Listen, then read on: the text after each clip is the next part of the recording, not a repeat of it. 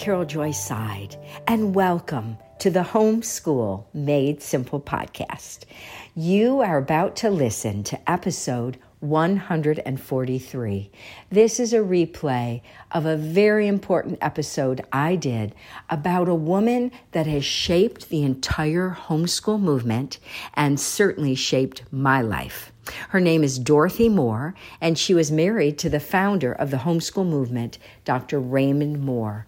Dorothy equipped me in practical ways that no one else ever gave me the tools to walk in. She was a brilliant, very wise woman who really lived in the realm of what it means to practically walk these principles out in our daily lives. You will love learning about Dorothy, and I think she'll be a heroine to you as she has been to me.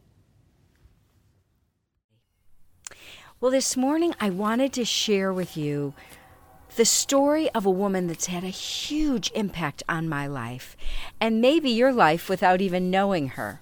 Her name is Dorothy Moore, and she was married to Dr. Raymond Moore, who she and her husband really were considered the grandparents of the homeschool movement and really the founders of it here in America and internationally.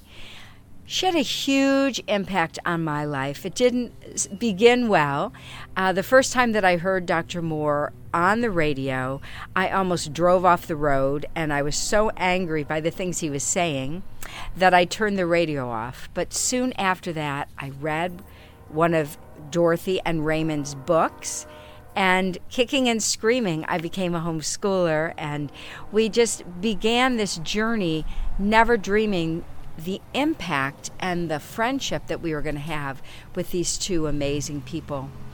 Let me tell you a little bit about Dorothy. She was born on a farm in South Dakota in 1915. And she was a very strong Christian all of her life. Her dad was a dairy farmer, and they wound up moving to California, and Dorothy helped her father at the dairy farm until she finished at Long Beach and then went on to Pacific Union College, where she was the student supervisor of the college laundry and acclaimed by the college men as the best shirt ironer on the crew, which just tells you everything you need to know about Dorothy Moore.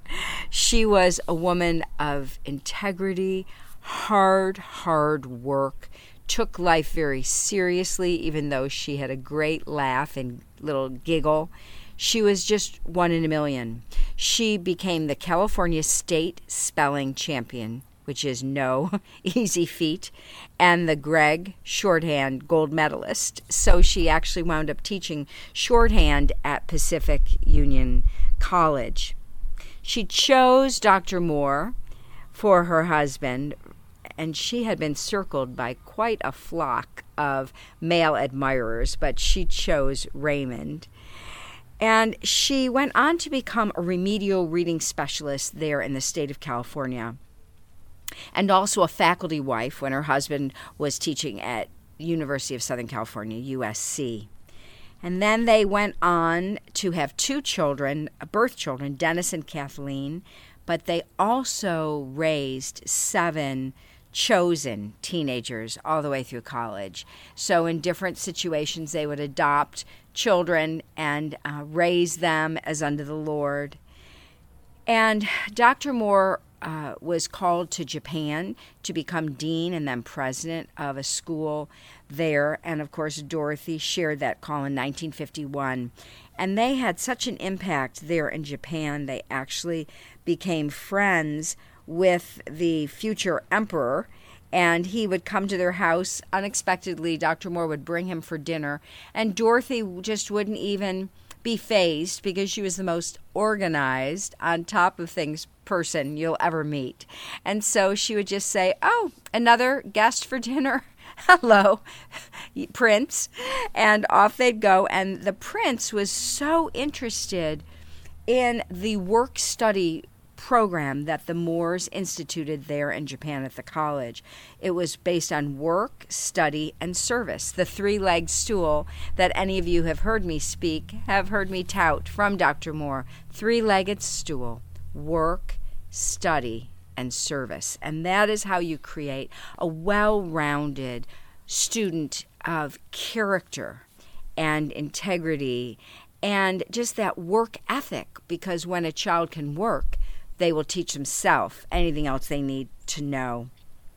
They also served in the ministry in the Philippines, and then Dr. Moore was offered a job at the United States Office of Education in Washington, D.C., where they moved.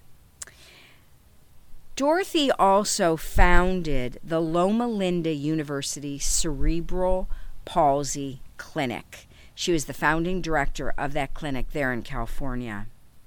And then for 40 years, she worked with her husband for 2 different research foundations, the Hewitt Foundation and then the Hewitt Moore Foundation. And she was the secretary, treasurer, and editor for those.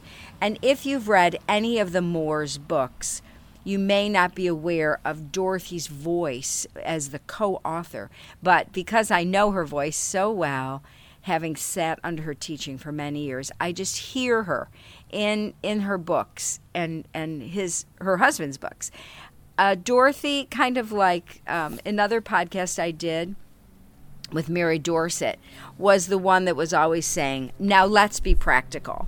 She had that same beautiful balance. Her husband was a visionary and a strategic planner, and he would just cast these amazing dreams into the air, and then Dorothy would bring them to pass because of her administrative expertise and her diligence and her faithfulness to detail, which I just appreciated so much.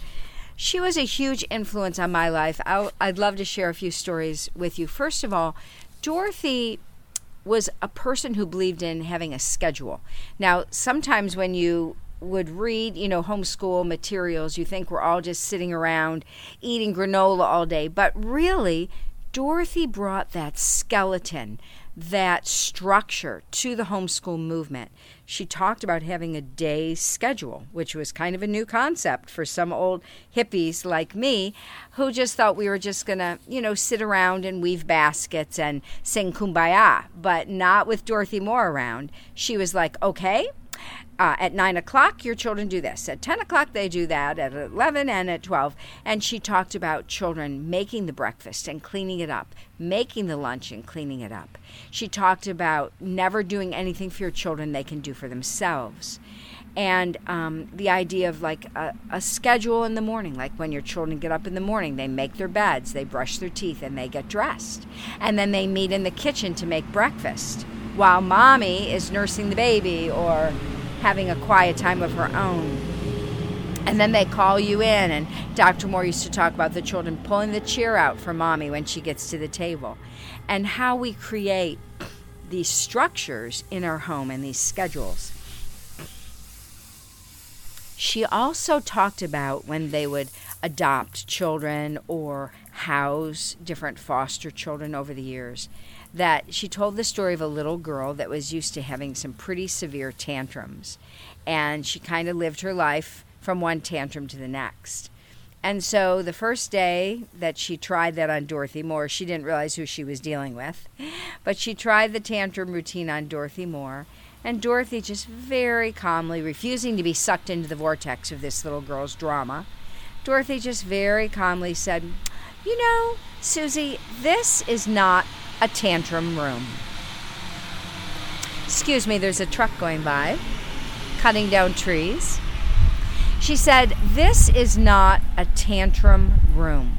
If you want to have a tantrum, the tantrum room is upstairs. And she walked her up to her bedroom, closed the door, and came downstairs.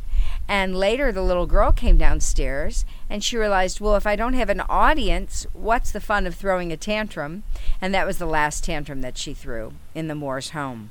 So just that quiet confidence of being large and in charge, being in authority, not letting children push your buttons and anger you and frustrate you, because that just shows them that they're in charge.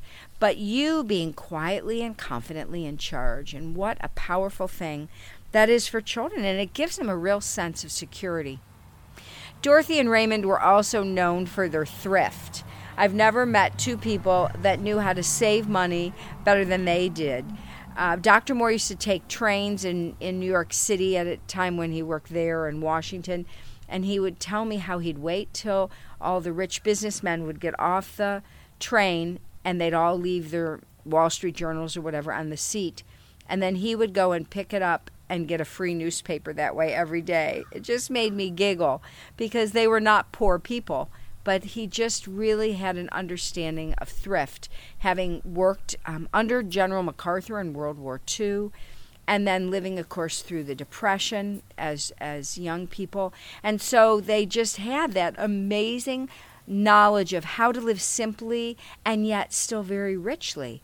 And Dorothy, one day I complimented her. She had a beautiful figure. I used to say she had a figure like Audrey Hepburn, and Dr. Moore looked like Henry Fonda. They were just a gorgeous couple, tall and willowy thin, both of them. And one day I complimented Dorothy on this very stunning pair of shoes she was wearing at a seminar she was giving. And she told me how she'd gone to a thrift store and she had a very, very, very narrow foot. I think it was an 8 quad or something, which means very, very narrow, 4A.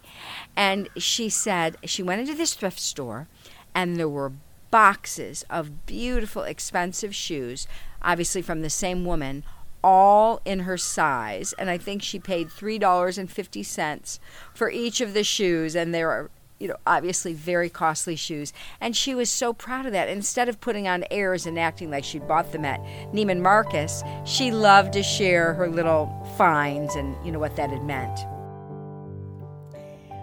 On Sunday afternoon, February 5th, I will be in Loma Linda, California, teaching my basic seminar called A Literature-Based Approach to Education. And I have exciting news for you.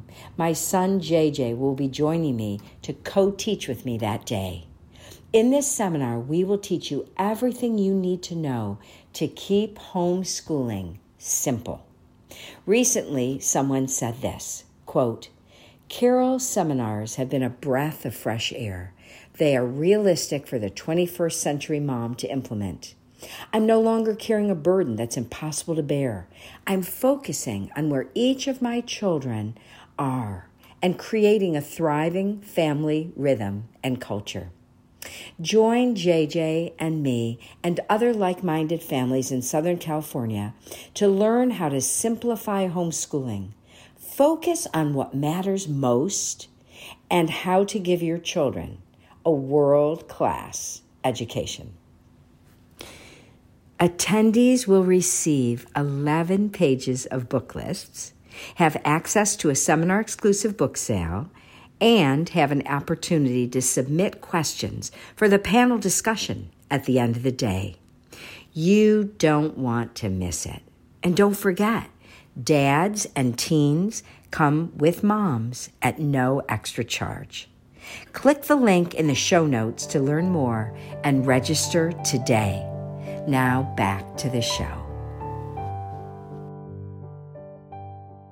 The things that Dorothy taught me are so diverse, but one thing that I think is very, very helpful is for your young children. She simplified it because very often when we come into the homeschool movement, we feel like our children are preschoolers or kindergartners or maybe first grade. And that's when we're very insecure. We don't have the confidence that comes from homeschooling for a number of years, where you start to feel like, I can do this. This is no problem. You don't have to push me around. I know what I'm doing. But in the early years, when we just start out as homeschoolers, it can be very intimidating. And so Dorothy just gave this wonderful rule of thumb that I think is so helpful. She said, when your children are little, look at the life of the Lord Jesus.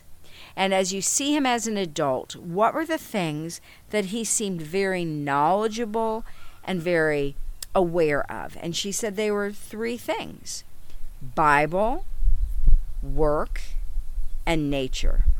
Bible, work, and nature. She said, as you spent time with Christ in the Gospels, what did he constantly do? He was always quoting the Old Testament, which was the only Bible, of course, that there was at that time. Constantly quoting the Old Testament. He knew the Word of God. When he was tempted 3 times, by the devil in the wilderness. He quoted Deuteronomy 3 times because he knew it by heart. So he knew the scripture. And then when they talked about Jesus, they didn't call him Jesus the rabbi or Jesus the mystic or Jesus the hippie. They called him Jesus the carpenter. He was known by his profession and trade. And you know, in Jewish history, it was considered irresponsible for a Jewish father not to give his child a trade, even if he also had a profession like a rabbi. He still needed a trade. And so Paul had tent making. Jesus obviously had carpentry, which he learned from his father, Joseph, his adopted father. And so the concept of work, Jesus was a hard worker. He had worked his whole life. And then he knew the Word of God. And then he also had a very intimate relationship with nature and God's creation. And he was always alluding to nature when he taught. He would talk about the sower goes out to sow the seed, and there's different types of soil. Or he talks about the ravens coming for the carcass. Or he's always talking about nature and using that as examples. And so Dorothy said he had a very strong knowledge of the workings of nature and God's creation. And so she would say to us, for your young children, those are the 3 subjects you want to build their academic foundation on: Bible, nature, work. Bible, nature, work. And it just simplifies things so beautifully. And I like to add 3 more things to Dorothy's little triumvirate there. And I'd like to add history as well. And so for your younger children to take the little booklet, Turning Back the Pages of Time, excuse me, and adding that and studying American history with your young children in kindergarten or even, pre-K. So Dorothy's discipline, her joy of life, also the amazing relationship she and Raymond had. You never saw her speak ill of her husband. She never competed with him or undermined him, even though she was a brilliant, capable woman. And the way that he would speak of her, they had the most beautiful marriage. You never saw them kind of push back against each other, but they were just so mutually supportive. And when they would give seminars together, Raymond would speak for maybe an hour, then Dorothy would speak for an hour, then Raymond again, and she would always sit on a stool, but Raymond would stand up the whole day long. And at the end of the day, I remember once in Minnesota being with them as they did a seminar, and at the end of the day, I was utterly exhausted just from sitting there, and they got in their little red rental car, fresh as 2 little teenagers, and waved and drove off with big smiles at the end of a very, very long day. And of course, they're extremely conscious of their diet, of exercise. They just lived lives of disciplines. They were disciples of the Lord. And that discipleship really kind of filtered into every area of their lives.